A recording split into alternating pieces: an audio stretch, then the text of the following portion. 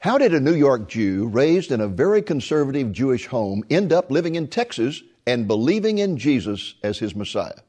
For the very fascinating story about one man's journey from the Star of David to the cross of Jesus, stay tuned. Lamb and Lion Ministries presents Christ in Prophecy, a program that focuses on the fundamentals of Bible prophecy, showing how current events in the news relate to biblical predictions of end-time events and the soon return of Jesus.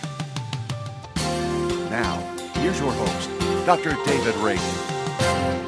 Greetings in the name of Jesus, our blessed hope, and welcome to Christ in Prophecy. I'm delighted to have as my special guest this week a dear friend of mine named Stu Slackman.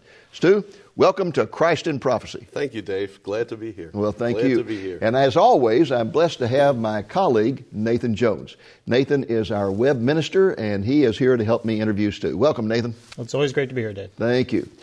Well, our special guest today, Stu Slackman, is a businessman who lives in the Dallas, Texas area. He owns a highly successful business that trains people in sales. He's the author of a book about sales. It has a very clever title. The title is, Don't Just Stand There, Sell Something. But the most important thing that you need to know about Stu is that he is a Jewish believer in Jesus. Which brings us back to the question I opened with. How did a New York Jew, raised in a very conservative Jewish home, end up living in Texas and believing in Jesus as his Messiah? Stu, let's start with your upbringing. Tell us about the home you grew up in, the religious training that you received. Well, actually, it started in Yonkers at the age of 5. I started going to the temple with my family. Now, that's Yonkers, New York. That's Yonkers, New York. It's just above Manhattan Island? Yes. Yeah, okay. And I went to Lincoln Jewish Community Center and started Hebrew school in 6th grade. 6 years old. 6 years old? 6 years old. And just followed all the traditions. Did you go to synagogue regularly? Every Saturday. Yeah. Every Saturday. But by the time I was 9 years old, 10 years old, I figured out that I could play basketball instead of go to the synagogue.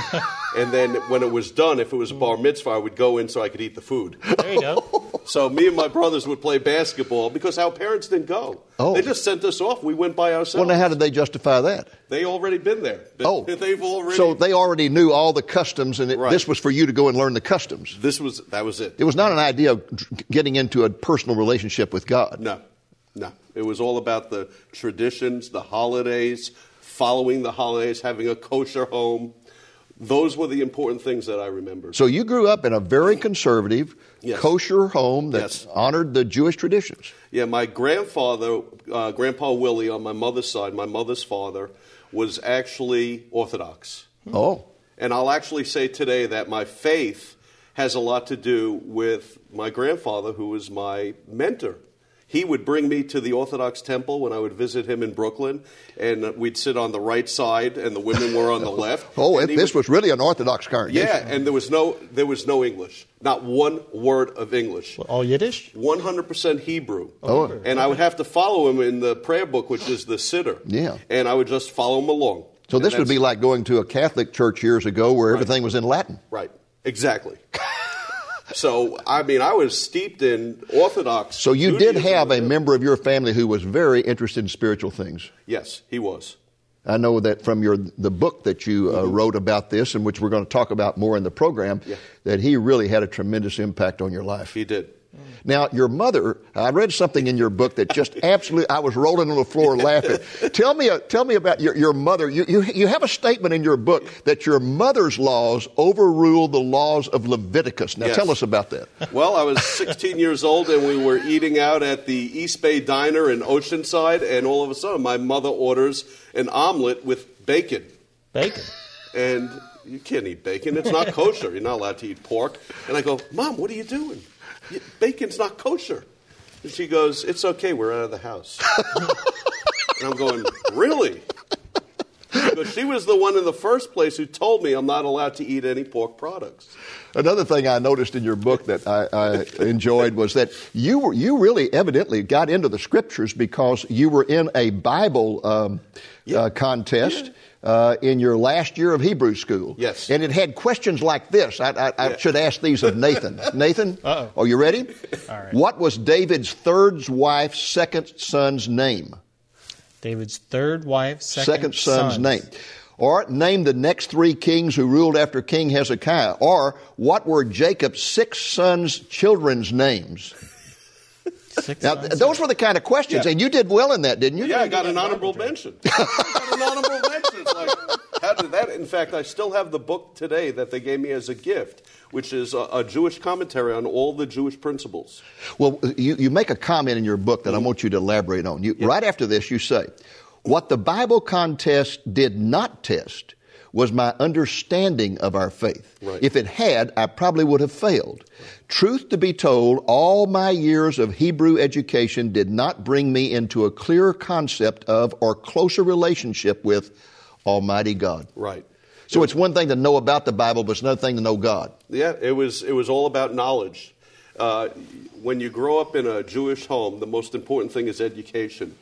To be well-versed, to know things, to learn, to excel in school, to get straight A's, to go to a good college, to get a good profession, to make a lot of money. That is success in life. You know, we had Marty Goetz. I don't know if you know Marty or not, but we had Marty Goetz as at one of our conventions. He's a great Jewish Christian musician. Mm-hmm. And he made that very same point. He said, you know, when you grow up in a Jewish home, it's, son, are you going to be a doctor? Are you going to be a lawyer? Exactly. Are you going to be a big-time businessman? And he says, Mama, I'm going to be a Christian piano player. It didn't go over very well. That doesn't go over well. So the emphasis is really on wealth, right? Right. Yeah. And like I say in the book, my mother would guilt me into whatever it is I should be doing. That's why I say my mother worked for the largest travel agency in New York City. She was vice president of Guilt Trips. Is that right? Guilt trips. Oh, I see. Guilt trips. Yeah. I mean, that's why I was an engineer. I went to a good college, Rensselaer Polytechnic Institute, and they said, you got to be a doctor, a lawyer, an engineer. And I have two cousins that are lawyers, 2 that are engineers. One went to Harvard and to Rensselaer, 2 to Columbia. So you must be really considered a failure by your family. Right. Yeah.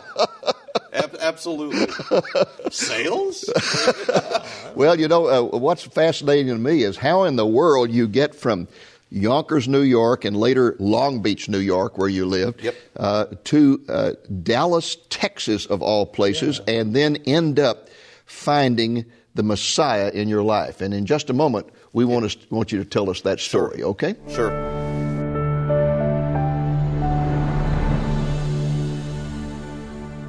Welcome back to Christ in Prophecy. We're interviewing Stu Schlachman about his journey from the Star of David to the cross of Christ. And he's been telling us about this strict Orthodox Jewish childhood in New York. Now, Stu, you were telling us a little about your college. Could you tell us also why you decided to go into sales, and how did that bring you to Jesus as your Messiah? Well, it's kind of funny. Life is a journey.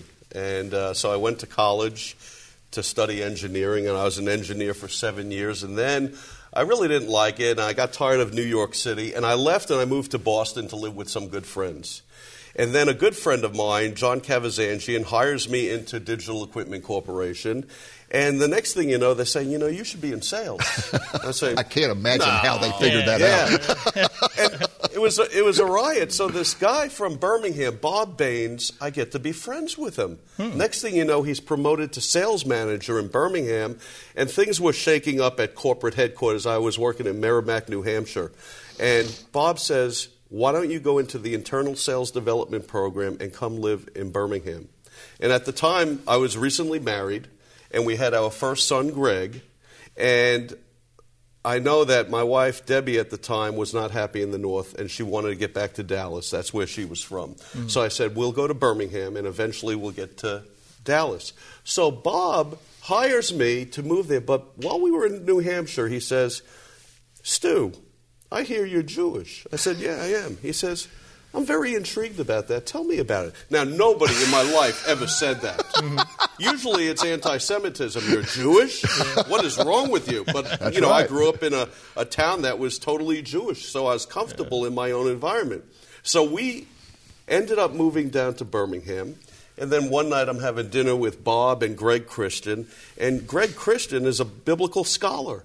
And we had a 2.5-hour dinner over Mexican food. And Greg is telling me everything about the Bible from Genesis to the book of Revelation, which I knew nothing about. Wow. And he's focusing on the issue of sin. And I said, I know about sin. That's why we have Yom Kippur, the Day of Atonement. So my sins are forgiven. And it was like a month later, because it was in October, he says, so you fasted last month on Yom Kippur. I said, nah, not this year. But one thing led to another, and Bob invites me to his church, which is Shades Mountain Baptist Church. We're sitting in a class. He takes me to a class. They're studying 2 Kings. And, you know, I'm listening, and I'm poking him and saying, he's wrong. He's wrong. Really? And I studied the Bible because I was in a Bible contest. Speaking Hebrew. And all of a sudden the teacher says, excuse me, what's going on back there? And Bob pokes me, says, tell him. I said, I'm not going to tell him. And Bob says, he's Jewish. And I thought I was going to be killed. And they all turned around again, looked at me like I was a celebrity. You know, and the next thing you know, the turning point for me was in a hotel. It was a Holiday Inn in Hoover, Alabama.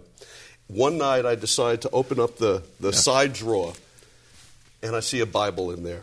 And I open up the Bible. Gideon Bible. Huh? Yeah, the Gideon Bible. I'm looking at it. I see Exodus, Deuteronomy, Leviticus.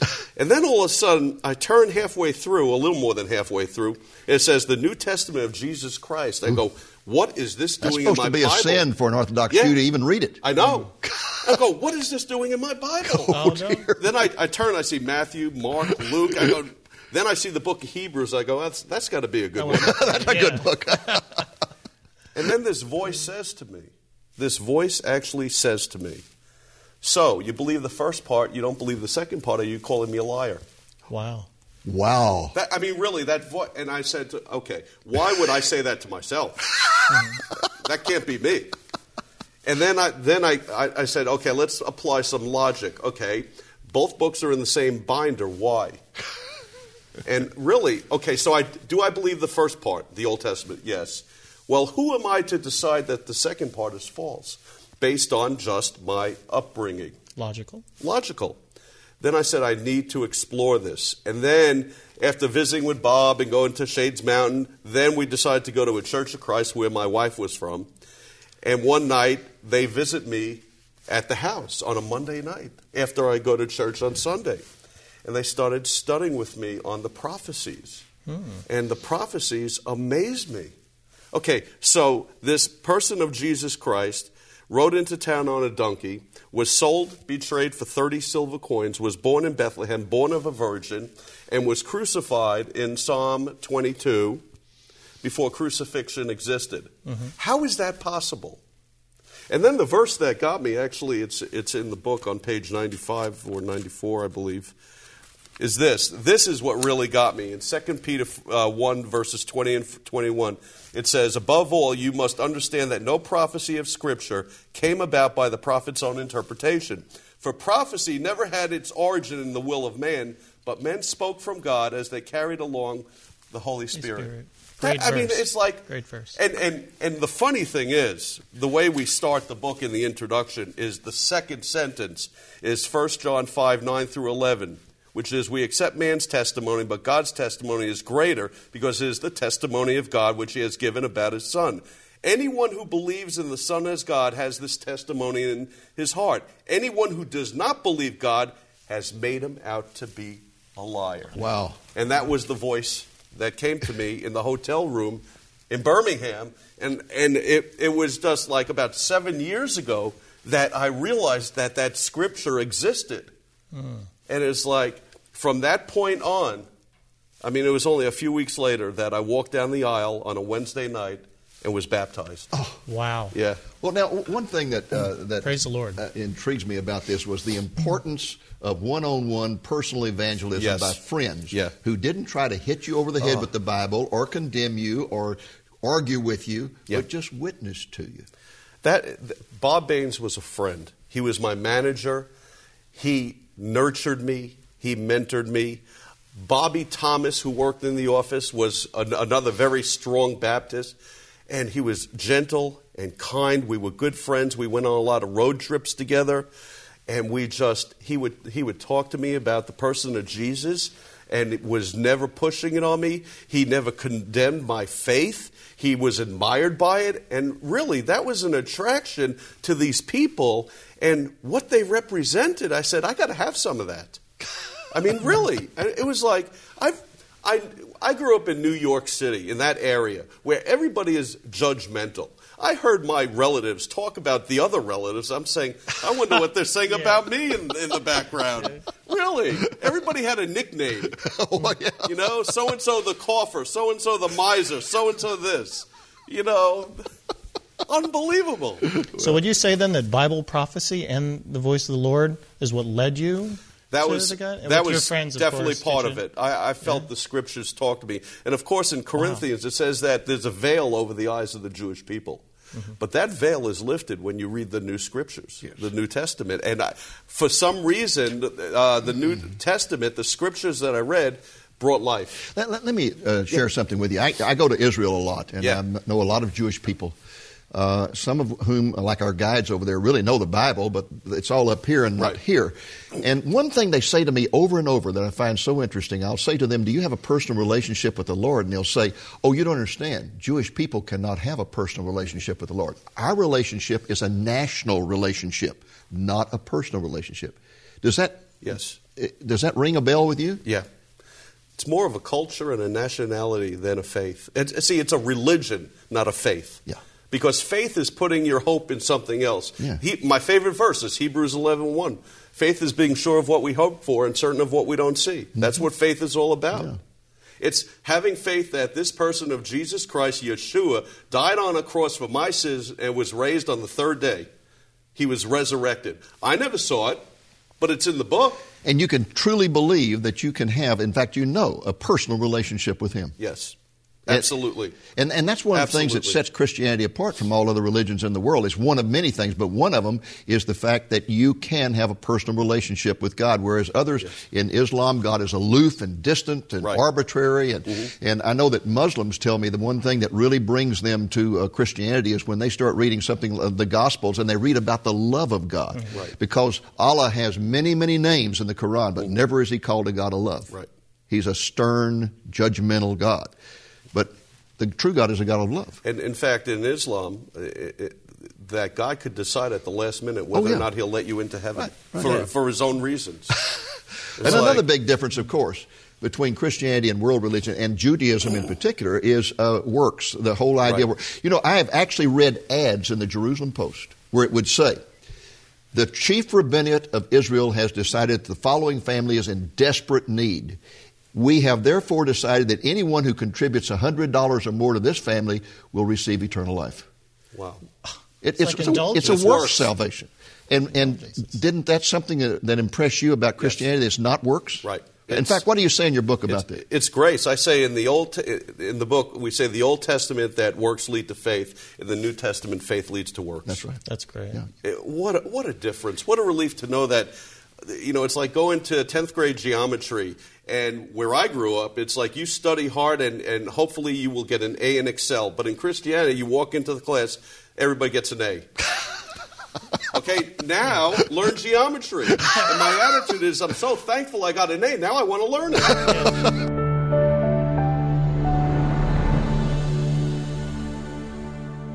Welcome back to our interview of Stu Schlachman, a Jewish man from New York who found his Messiah in Alabama and now lives in the Dallas, Texas area. Stu, could you tell a Jewish person today about your faith in Jesus? Wow. And I have. Here's what I would say. And really, this is emotional for me, but it touches my heart more than anything else. First of all, the Jewish people are God's chosen. God never left His people, and the Bible talks about that. I never converted, and I never left my Judaism. I called myself a completed Jew because the story kept on going. The Old Testament ends at the book of Malachi, and then 400 years later, the Messiah comes. The Old Testament has the Messiah throughout. The scriptures about the Messiah. You cannot ignore it because God has a plan for everybody. And the thing is, this life is going to end, and there is an eternity, and there is also one that you don't want to be in. And God has a plan for salvation for everybody that comes through the Jewish Messiah, Yeshua. It is wrong for a Jewish person to not believe that God is not sending a Messiah. And that Messiah, I truly know, beyond a shadow of a doubt, is his son, Yeshua, Jesus. So one of the points that you would make in talking with a Jewish person is that you have not rejected your Jewish heritage, your background, that you have completed it, you have fulfilled it by accepting the Jewish Messiah, who is Yeshua. Yes. You're a Jew born anew, as Marty Goetz likes to say. Yeah. You can be Jewish and a believer in Messiah at the same time. I mean, I don't practice the holidays anymore, but did I deny any part of the Old Testament? No. So I was brought up Jewish. I have Jewish blood. I believe in Genesis to Malachi. There's nothing in those scriptures that I have negated or denied. It's just that book, I mean, there's three reasons for the Old Testament. Is to point to, first of all, to point to a Messiah. Second of all, the book of Leviticus, all the sacrifices was to wean the children of Israel off of idolatry. But the main reason was to say you can't keep the law. You're sinners. That's right. And you need the Messiah. So I believe that the Messiah came, and his name is Jesus. And that's what the New Testament is about. It's a book about God's love for his creation. Yeah. And in fact, most Jews grow up being taught and believing that the New Testament is a Gentile book. Right. But the New Testament is a very Jewish book. It's written by Jewish people. It's all about Jewish culture. It's 100%. About a Jewish Messiah. 100%. Every member of the original church was a Jew. Right. Absolutely. And yet, one of the tragedies of the church over 2,000 years is that much of the church has taught that because they would label the Jews as Christ killers and say that because they killed Christ, God washed his hands of them and has no purpose left for the Jewish people. But you know as well as I do that Romans 9 through 11 teaches that is an absolute lie, that God still loves the Jewish people, that he still has a plan for them, and he is going to bring a great remnant to salvation in the end times. In fact, that's already started. Did you know in 1967, when the Six-Day War began, there was not one single Messianic congregation on planet Earth? Did you know today there's over 500 and they're still growing? They're all over Israel. They're all over the United States. Something happened in 1967. The Holy Spirit was poured out, and what happened was that young Jews in particular began to turn to Yeshua as their Messiah in unprecedented numbers. The remnant is already coming to the Lord. Yeah, and that's in Romans 11, actually. It's amazing. I've met more people like Debbie that grew up Jewish. Who is Debbie? Debbie Pope is my writer. She has. She took your manuscript and edited it. She brought it to life. Yes. She is incredible, but she has the same background as I do. And I want to compliment her because I read your manuscript in its raw form. And here it comes. And she took it and edited it and never took your personality out of it. I mean, it's a fantastic book called From the Star to the Cross. And the subtitle is Accepting the Promised Path from Judaism into Christianity. And we're going to tell people how to get a copy of this book in a few moments. But what does that subtitle mean? Accepting the Promised Path from Judaism into Christianity. I believe that God's promise is through his son, Jesus, Yeshua. And that it's a path. It's a journey through life that we all take. At some point in everybody's life, we're all on a path. The Holy Spirit convicts everyone of sin. And that's in John 6, verse 44.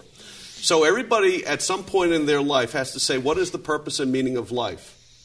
And really, it's preparation for eternity. Yeah. And I believe we're all on this path. And the promised path is one that if you grew up a Jew as I did, the promised path is his son, the Messiah. Because the Jewish people always believed in a Messiah. You know, Stu, you mentioned earlier in our interview the importance of prophecy and bringing you to an understanding of Jesus as the Messiah.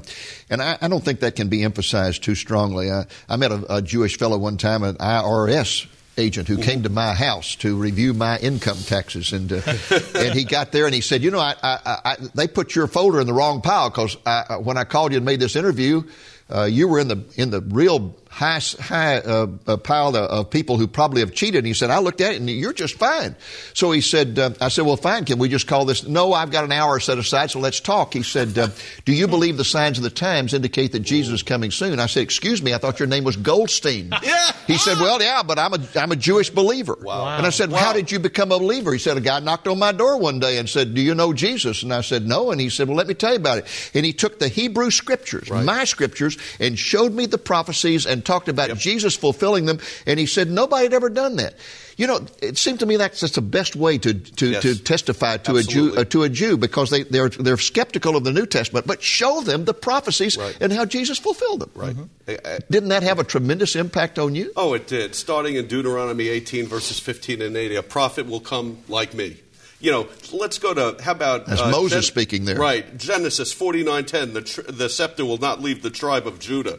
Oh, I mean, it goes on and on. Psalm 2. And you have many of those prophecies listed in your book. Embedded in the book of Psalms is so much about David and the Messiah coming. And look at Isaiah 53. Yeah. I mean, it depicts Jesus perfectly. Psalm 22. So perfectly that it is not read in synagogues. Right. It goes from Isaiah 52 when they read the Haftorah to Isaiah 54. They absolutely skip that chapter because it is so detailed about the Messiah. Yeah. Exactly about the way he would be suffering and would die for our sins and so the gambling of his clothes. You know what happened? This was amazing. But when my brother Jay died, he was buried by a Hasidic Jewish rabbi, and the rabbi knew I was a Christian at this point. And I said to him, I said, "Can I ask you one question?" And he said, "Yeah. What do you think of Isaiah 53? He looked at me with these piercing eyes and said this, idolatry. And that kind of stopped the discussion right there. But you know what he was saying? What he was saying is there is nothing between God and man. But who has the right to say that? Well, Stu, I hate to bring this to a close, but our time is up. And folks, Stu has put his remarkable story in the form of a book entitled From the Star to the Cross. It's wonderfully written. You'll be laughing one moment, crying the next. It's the kind of book that will have that you just can't put out. It's also illustrated with some great photographs of his family, and I love particularly his picture of him at 13 in his bar mitzvah. And here's a message that will tell you how you can get a copy. From the Star to the Cross. It's not only a fascinating book to read, it is also a powerful witnessing tool you can share with friends, family, and co-workers. Stu's Journey to Faith presents compelling evidence that faith in Jesus is 100% compatible with Judaism. Christianity is not another religion apart from Judaism. It is the culmination of Judaism. Use this book to influence those you care about. You may receive a copy of this book for a gift of $10 or more plus shipping. Call the number you see on the screen anytime, Monday to Friday, 8 a.m. to 5 p.m. Central Time, or order online at lamblion.com. Ask for offer number P78. I'd like to invite you to come and check out our website at www.lamblion.com. You will find a wealth of information about Bible prophecy, gaining a big picture view into God's plan for the ages, and learn how His eternal plan relates to you in the here and now. Watch online episodes of Christ in Prophecy for in-depth teachings on end-time events. Read from the library of articles covering all aspects of God's prophetic word. Subscribe free to receive the Lamplighter magazine, e-newsletter, and blog to stay up to date on current events as they relate to Bible prophecy. Equip yourself to share the good news with others using materials from our Resource Center. Come visit lamblion.com today. Thank you for joining us on today's Christ in Prophecy, a presentation of Lamb and Lion Ministries, a non-denominational ministry dedicated to teaching the fundamentals of biblical prophecy and proclaiming the soon return of Jesus.